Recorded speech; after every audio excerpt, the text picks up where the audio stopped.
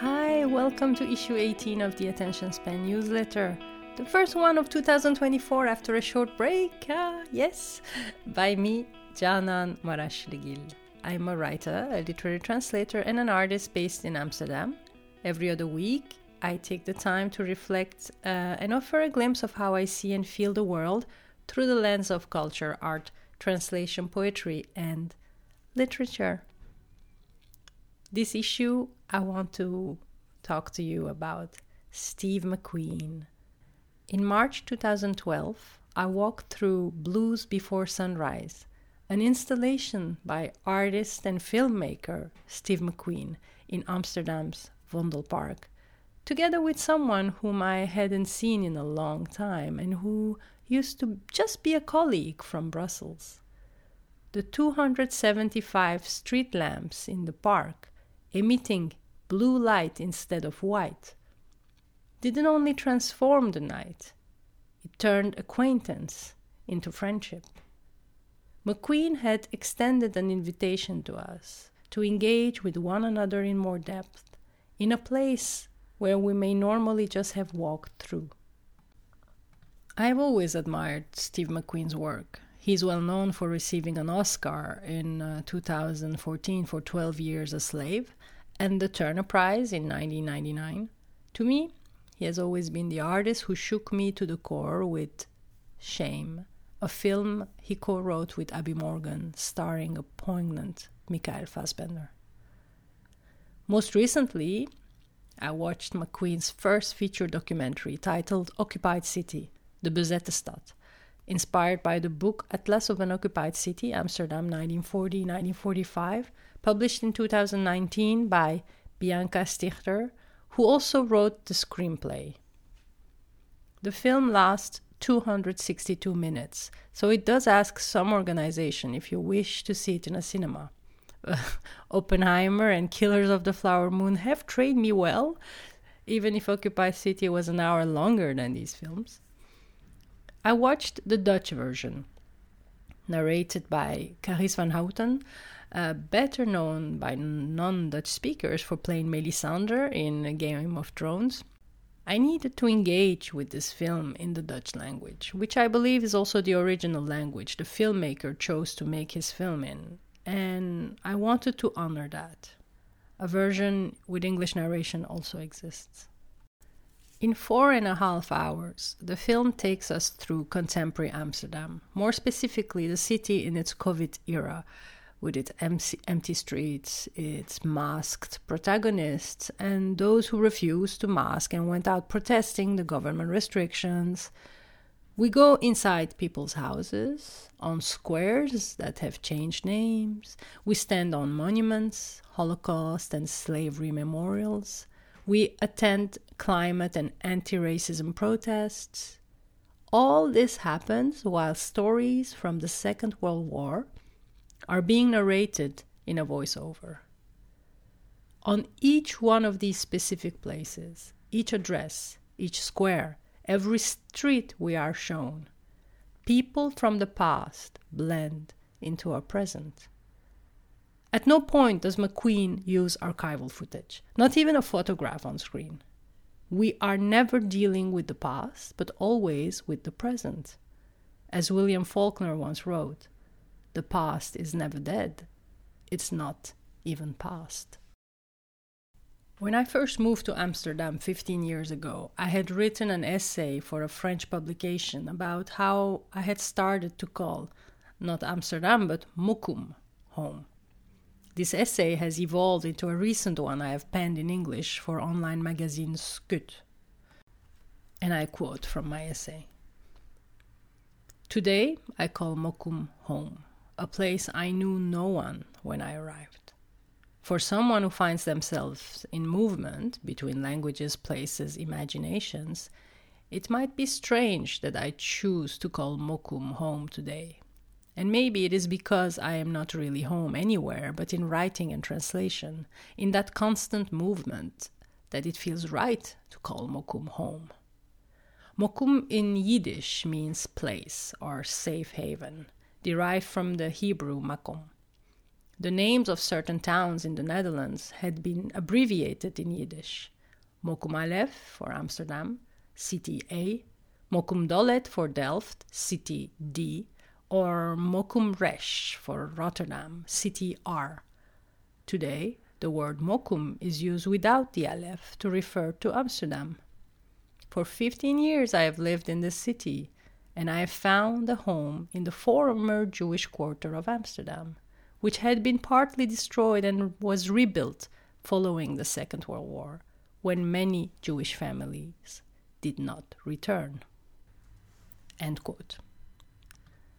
I have linked this exploration of identity and belonging to my vision of translation, which is what the essay in Skut is all about.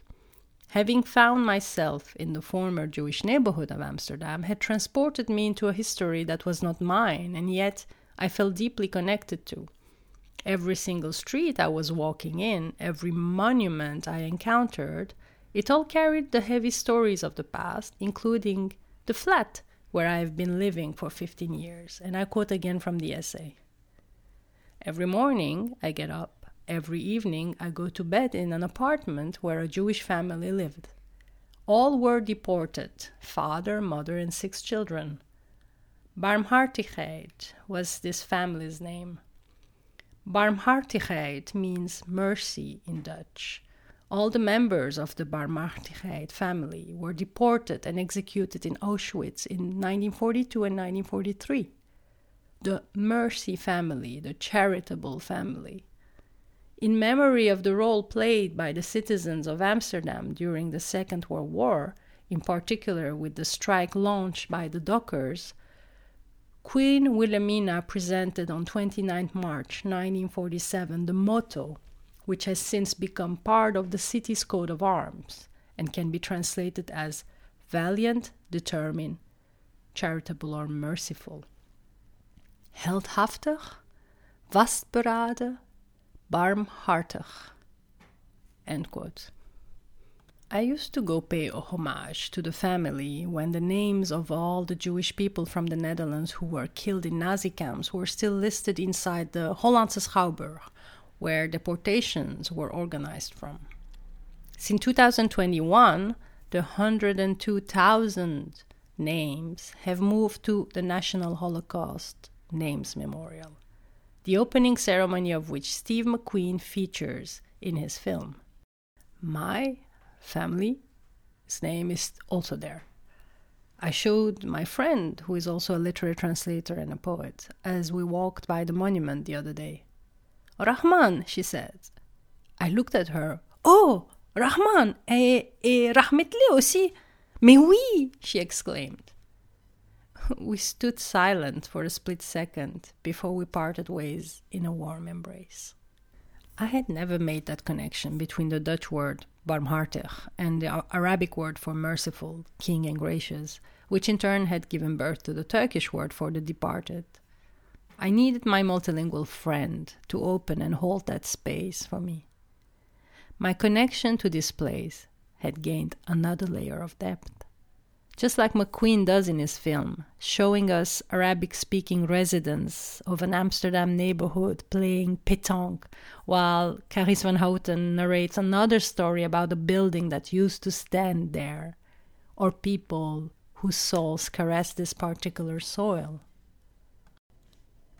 In La Mémoire, l'Histoire, l'Oubli, published in Paris by Le Seuil in 2000, Paul Ricoeur wrote, « Il est des témoins qui ne rencontrent jamais l'audience capable de les écouter et de les entendre. There are witnesses who will never encounter the audience that would be able to hear and listen to them.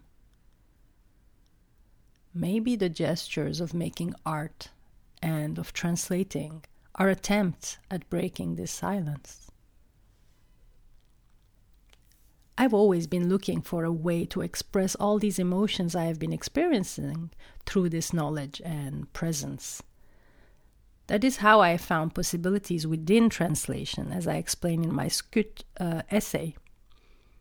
I had also previously tried to express those emotions in a short video I made in March 2016, which I will link to in the show notes. The connection between present space and history, how memory is not past but always in us, within us, has been part of my ongoing quest to better understand myself and the world. It has also been a way for me to explain what literary translation is to me, why there is an urgency in my gesture of translation, why it is a matter beyond linguistic preoccupations. As literary translators, we work with material that is many times unknown to us, whether it is because of the subject, the era, or geography. The beauty of literary translation is to try to find our place within a text and settle there for the period language allows us to. In creating connections through our emotions and how we experience space and time, we find a home, and we create one for our readers. My mokum, someplace else for you. We will all come from different realities, and yet, in the realm of literary translation, where that connection materializes, we find our common language and create a collective memory and imagination that can live today. I believe this is exactly what Steve McQueen did with Occupied City. He kept us in the present, inviting us to engage with issues that have unfortunately not disappeared, such as hatred for the other, division and polarization, violence. He did this, never once showing violence and hatred, never posing any judgment, as he made us feel history deep in our bodies. By doing so, he has opened the possibility to engage with contemporary societal issues which are directly related to our common past, from systemic racism and violence, anti-capitalist struggle, to the rise of extreme right discourses. He has brilliantly connected our imagination of the past with what matters today. And that is also what I believe literary translation can and must do. This is why, in my imagination, artist and filmmaker Steve McQueen is now also a translator. And now a few things: listening, watching, reading. I've started the year with Virginia Woolf. The first novel I finished in early January was Orlando, a biography. It is one of those books that was always on my list, but I never really took the time to dive into. The first time I had heard of it was in high school. In French class, we were reading Belgian writer Jacqueline Hartmann. I'm still haunted by her book, La Plage d'Ostende, and maybe in a future newsletter I will tell you more about it and about my love for Ostend. Hartmann had at that time written a novel called Orlando, an adaptation of Woolf's novel. Woolf's novels are no easy reads. I honestly find my way better in her essays and diary entries, but they truly are unique and worth making the effort to dive into. Orlando is particularly fascinating because of its main character changing gender midway into the story and traveling across time. I won't dive in detail into the problematic vocabulary and ideas that some passages contain for today's reader. I wasn't comfortable with the exotic and racist depiction of the people Orlando encounters when she leaves Constantinople and stays in Bursa, for instance, or the use of the N-word. This reminds us that it is important to always put a work back into its context. We can enjoy extraordinary writing while also remaining critical. And speaking of how the magic of Orlando still haunts imaginations and yet can be critically reviewed, I want to recommend you Paul B. Preciado's wonderful film based on Woolf's novel titled Orlando, My Political Biography. It is a documentary in which Preciado blurs the lines between fiction and non-fiction and invites trans and non-binary people to the center of the story as they perform lines from the novel. And another film I'm excited about, and how come I never saw it, is the restored release of Sally Potter's Orlando, which comes back to cinemas this week in the Netherlands. And in my Orlando path this January, I've listened to the Historical Homos podcast, where they discuss how Virginia Woolf and Vita Sackville-West invent the lesbian love letter, and to an interview with Sally Potter on BBC Radio's This Cultural Life, where she tells about the process of making the film 30 years ago. And of course, I'm going to link to all these in the show notes. And I also kept, like last year, notebook and sketchbook pages in the newsletter. And I wanted to share this because now I'm extending the definition of notebooks and sketchbook into the books I'm reading, because I started writing marginalia and to draw in my books. And this is a process I will share maybe in a future edition. And I don't do it with all the books, but definitely with paperbacks I decided to engage in a different way with books. And I have in the email version of the newsletter, I've shared some pictures from my copy of Orlando. So if you're curious and if you're able to see, please do check the newsletter. I will also link to it in the show notes. And that was it for this issue of The Attention Span. I'm really thankful for your attention, for your presence, and I speak to you again in 2 weeks.